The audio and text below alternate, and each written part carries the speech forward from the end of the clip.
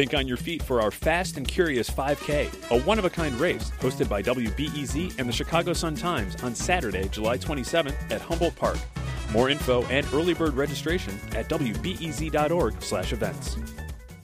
Hi, I'm Jen White, and this is Reset. On today's show, we're focusing on the environment. In just a bit, we'll talk with WBEZ's Jerome McDonnell about ideas to boost Chicago's recycling rate. You put 10 cents down on every container, every bottle, every can, a lot of different kinds of plastics. Some places do it a little differently, but everywhere that does, and they do it all over Europe, most all of Canada does this, and they get, 75 to 90% return rates. But first, if you looked at a map of dumping grounds, transportation depots, or other polluted sites, and you overlaid that map with a map of residential areas, here's what you'll find. These areas are in or next to low-income neighborhoods, or neighborhoods made up of people of color or immigrants. And the health of those residents is often impacted just from living there. In recent times, journalists, researchers, and activists have been taking a closer look at the problem, and some have been working with these populations to get them what's called environmental justice. But while Asian Americans are the fastest growing racial group in the U.S., they've been underrepresented when it comes to studies looking at these environmental health disparities. Chicago Asian Americans for Environmental Justice is trying to change that by informing their communities and pushing for collective action. Joining me now to discuss the group's work and more are organizers Andrea Chu and Cian Yee. Andrea, Cian, welcome to Reset. Thank you. So before we talk about the group, Andrea, just give us a brief overview of the environmental justice issues specific to Asian American communities. Yeah, I think it's really that a lot of these environmental issues, from climate change to pollution, are not issues that are specific to particular communities, but that Asian Americans are also impacted by these issues that impact everybody. It's just kind of the way in which that those effects impact Asian Americans are a little bit different. So, for example, language access is a really big issue with Asian Americans. There are many, many different Asian languages, and so when we are looking at environmental problems in which maybe folks need different kinds of information from the government or other resources, if they're not translated or if these resources aren't being interpreted to different communities, then those folks aren't really getting the information that they need. Also, Asian Americans just tend to make up a smaller proportion of the population, and so oftentimes they're left out of the conversation altogether. So we are really fighting sort of invisibility and the model minority myth in a lot of different ways. Now, you helped start this group. How did it get started? Through a mutual friend, I was introduced to someone named Kelly Chen. And Kelly Chen is somebody who lives in Bridgeport and found really high levels of lead in their home where their family had been gardening for a long time. And so we found out that this was an issue that may be affecting a lot of people in the greater Chinatown community. And so we decided to form Chicago Asian Americans for Environmental Justice to combat that issue. Now, Cian, you joined the group after attending one of these workshops. What drew you to this cause?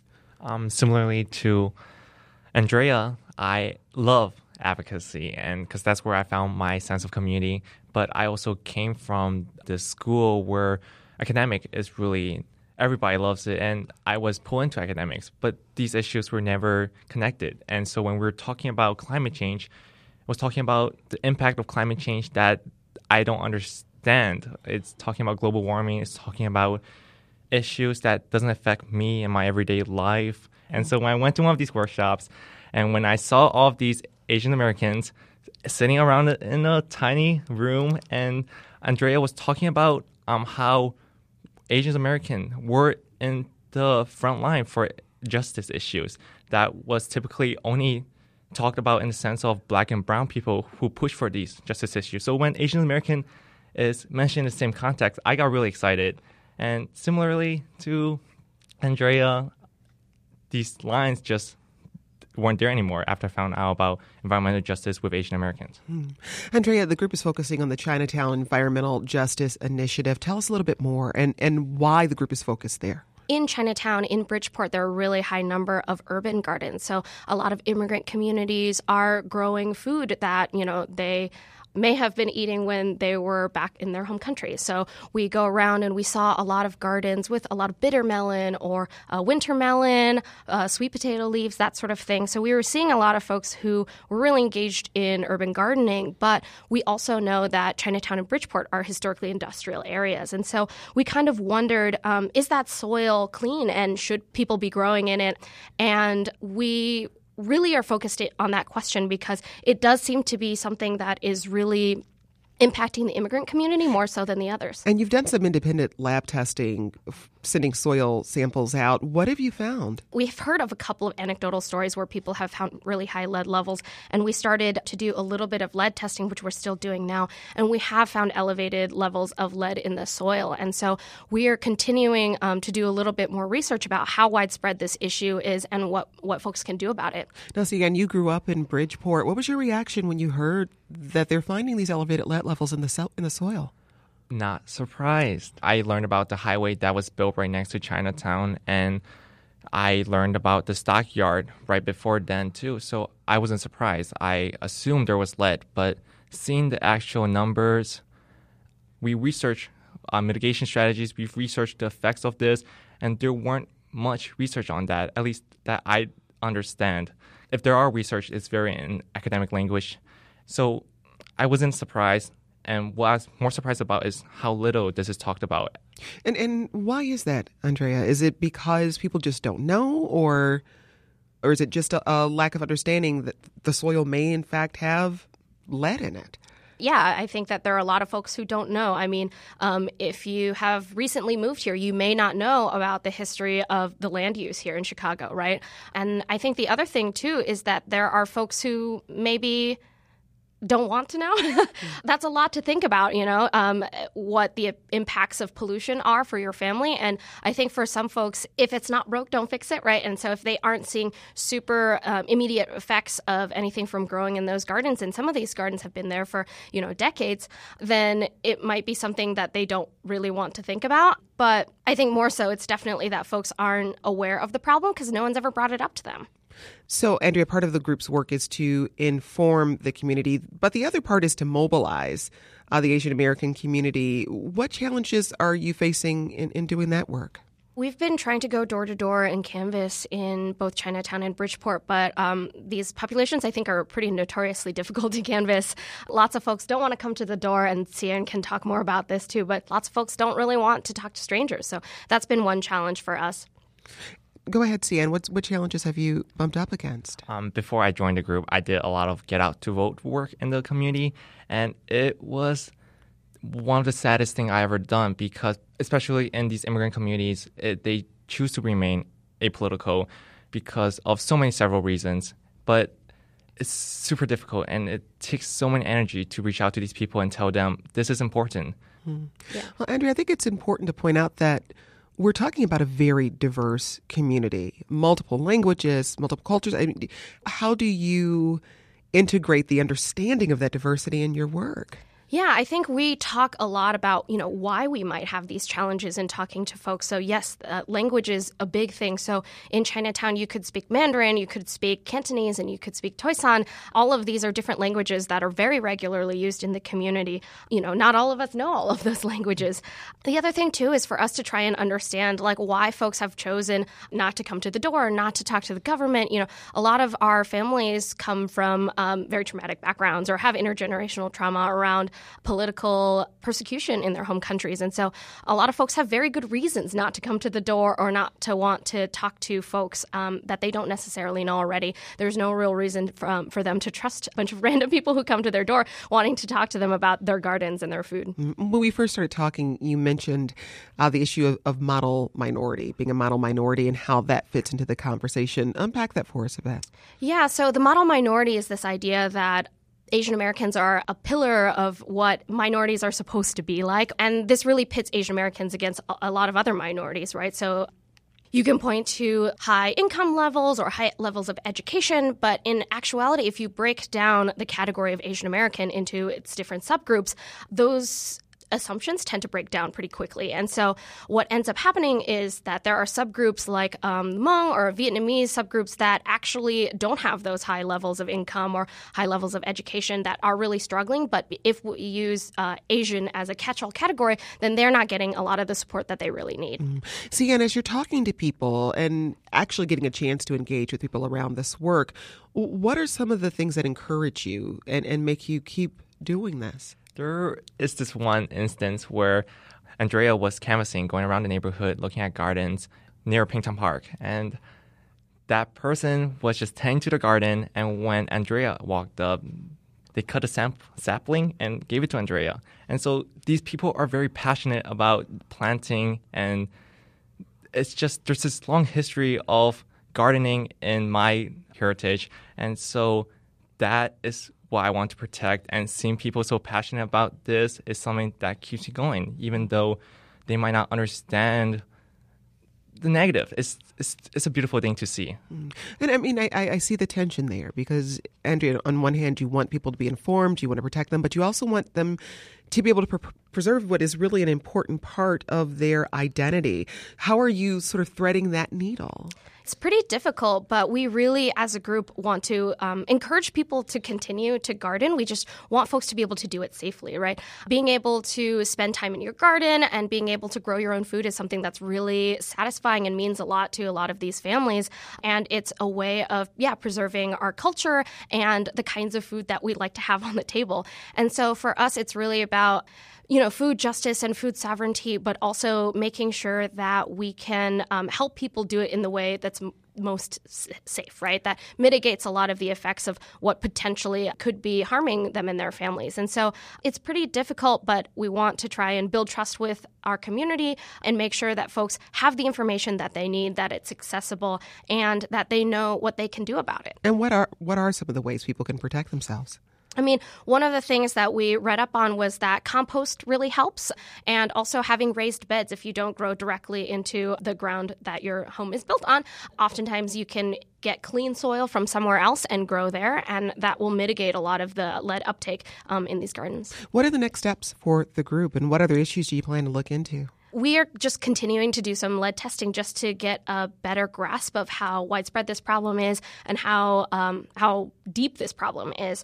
And then we want to try and get some more info into the hands of the community, making sure that they have translated materials, that we have people who speak the different languages that they speak coming to doors and talking to them. And then also just making sure that we have mitigation steps ready for people if they're ready to take steps to do that. So we're really still in the exploratory phase right now, but we're really excited to talk to more folks in our community. That's Andrea Chu and Sian Yi, organizers with Chicago Asian Americans for Environmental Justice. Andrea, Sian, thanks for speaking with us. Thank you so much.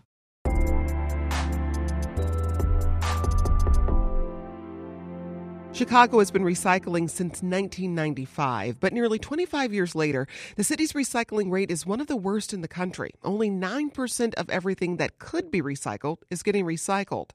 In order to kick around ideas on how to boost those numbers, WBEZ environment and climate reporter Jerome McDonnell talked with folks from Mayor Lori Lightfoot's office and local environmental groups. And Jerome McDonnell joins me now to share some of those possible solutions. Hey, Jerome. Hey, Jen. How are you? I am well. So first things first, who was at the table for this conversation? Well, people have been asking me, what have you been doing, Jerome? What's going on here? And I've been palling around with Curious City. They've done a lot of great reporting on recycling over the years here, and Monica Ang has done a ton of things. And Monica had this idea: we will bring people together, we will sit down at a meal, we will solve problems. And we started with this recycling thing.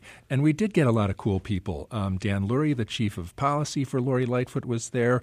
Jen Walling, the executive director of the Illinois Environmental Council. She does a lot of lobbying in Springfield on environmental issues. Jonathan Pereira was there, executive director of Plant Chicago. He is interested in circular economies, and they're doing innovative things there. And Ken Dunn, the founder of the Resource Center, was there. He had the first recycling contract in the city under Mayor Washington and has kept recycling ever since. and our Curious City questioner was there. So we had a nice table full of people. All right. Now, Chicago's recycling woes are well known, a pretty low recycling rate of 9%. But how do we compare to other cities? Well, it's interesting. There is a whole universe of divergence. And if you go to the average of the country, it's 35%. Okay. But you got California out there with San Francisco leading the way, 80% diversion from the landfill. Los Angeles, 76, San Jose, 75, Portland's at 70, San Diego, 68%. But California's had a law in place for many years that requires people to cut shipments to the landfill, and they plan to be at everywhere at 75% by 2020. Other places here in the Midwest do not. And, we beat ourselves up for being really low, but Indianapolis might be a little lower. Detroit is about the same. Philadelphia is incinerating half their waste. They just started incineration. There's other places that are turning to incineration because recycling just costs too much. So you can see the universe out there. And, it's interesting because there's so many communities, like Evanston has started a zero waste by 2050 program. People want to have a zero waste thing going, but at the same time, the international markets stink. The price for aluminum is down. The kind of economics of it is failing. So this conversation, fortunately, was all about solutions. So what solutions jumped out for you? For me, when I started looking into this, I loved container deposits. It seems like a slam dunk. Everywhere that does it, and there's 10 states that do it, get rates that are like 75 to 90%. And exactly what is a container deposit? You put 10 cents down on every container, every bottle, every can, a lot of different kinds of plastics. Some places do it a little differently, but everywhere that does, and they do it all over Europe, most all of Canada does this, and they get, 75 to 90% return rates. Our buddies in Michigan are fabulously successful with this. They had the highest rate in the country. So I really got down with this. But it's only in 10 states in here because there's a little problem. There are people who don't get into this. When Massachusetts tried to do this, there was a big pile-on from the beverage industry, and they outspent the opposition 6-1, and it failed in Massachusetts. Also, the people who haul the recycling, Waste Management, and Lakeshore, they are both interested in the aluminum cans, which help pay for the rest of the recycling stuff. So you would have to kind of renegotiate the whole universe, and there are oppositions to that. But the good news on that is that Jen Walling from the Illinois Environmental Council thinks that there is some change in the offing. There is a bill in the Illinois legislature, and there are some different ideas going on out there. More and more companies like Coca-Cola are getting extremely concerned about the recycling rate and the image that shows on them, where all of this trash that is showing up are bottles from Coca-Cola, bottles from Pepsi. I think they're getting concerned about their image, and the tide is changing. I still don't know what it'll look like in Springfield on a container deposit law, but it sure is an attractive policy. So still some question there about what that could look like in Illinois, but it sounds like at the table everyone agreed that at least one major component of boosting the city's recycling rate is education. So what's a possible solution there? It's interesting because education, Michigan has really glommed onto education, and they've done it in part because the container tax is not the be-all and end-all. They've got the best container deposit ratio in the country, but their recycling rate is still only 15% in the entire state of Michigan. So they really latched on to education as the thing, and Jen Walling thought education was a really good idea for us here.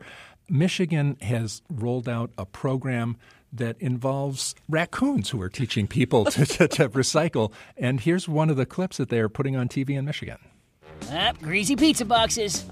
Glass bottles not emptied. Yogurt containers with... Ew! Cat food still in the can is bad. But oh, so good. Hey, what are you doing? Relax, Mom. We're here to help. Oh, this stuff could ruin the entire recycling load. Wow. I had no idea. Chill. We'll show you the ropes. Michigan needs to recycle better, and that change starts with you. Learn the rules of recycling at recyclingraccoons.org. Educational recycling raccoons. I kind of love it. Yeah, it's kind of a fun campaign. And you go to the website, and there's all these little raccoons there, and they're telling you what to do. And Jen Walling made the point that you've got to keep doing this it's a public policy. You've got to get out there and tell new people who are coming into your community that here's how we do it, here's the things you can and can't, and you've just got to keep that up and keep that focus, which is something that we've kind of lost here because of our cynicism and low rates, and we don't know what we're doing with it. And so education was a deal. So a container deposit policy, more education. What about composting? Composting was one of the things that most everyone at the table agreed we could do something about.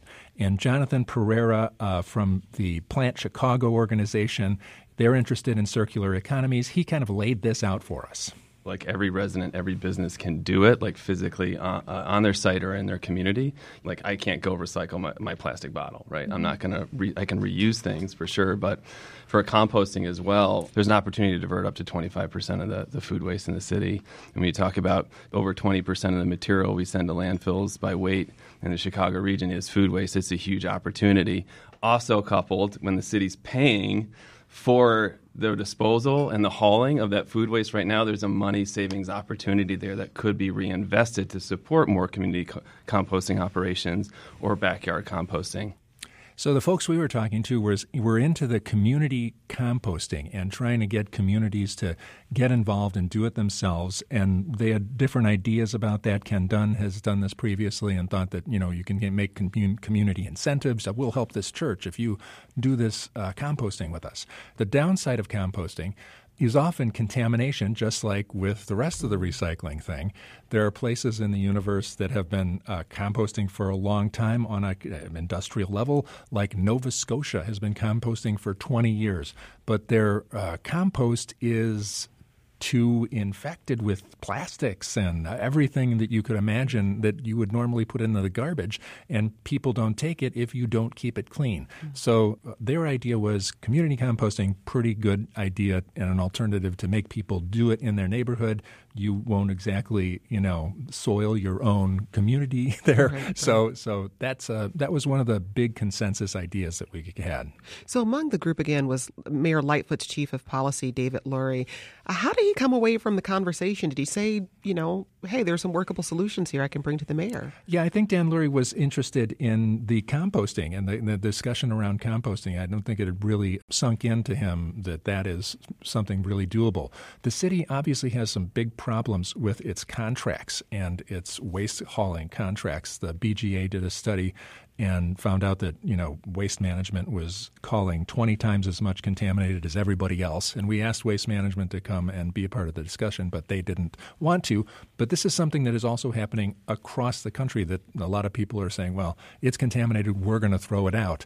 It makes us more money than trying to recycle it. So that's a pretty big thing. Some people thought that leadership would be an issue, and a new Department of the Environment would be important for leadership on the recycling issue. And we did have Dan Lurie kind of addressing some, and of course the Department of the Environment was a big campaign promise from the Lightfoot administration. And here's Dan Lurie explaining what's going to happen. My hope is that we get the Chief Sustainability Officer in place. They are driving this environmental agenda. That leads to, and this is the mayor's plan, that leads to a new department that will eventually, once we have the budget space, allow for a repository of big new ideas, but that is done not in a silo, but really connected to the streets and sanitation, procurement, Department of Transportation, Department of Public Health, frankly, every department, because it's really that integrated approach that's going to make this work. So there they are, going for a chief sustainability officer, and we'll see how that goes with the Lightfoot administration. All right. That's WBEZ Environment and Climate reporter Jerome McDonnell. And Jerome will be part of a biweekly environment segment on Reset here on WBEZ. Jerome, thanks. See you soon, Jen. And that's it for today's Reset. Don't forget to look for a fresh podcast Sunday morning. Until then, I'm Jen White. Have a great weekend, and let's talk again soon.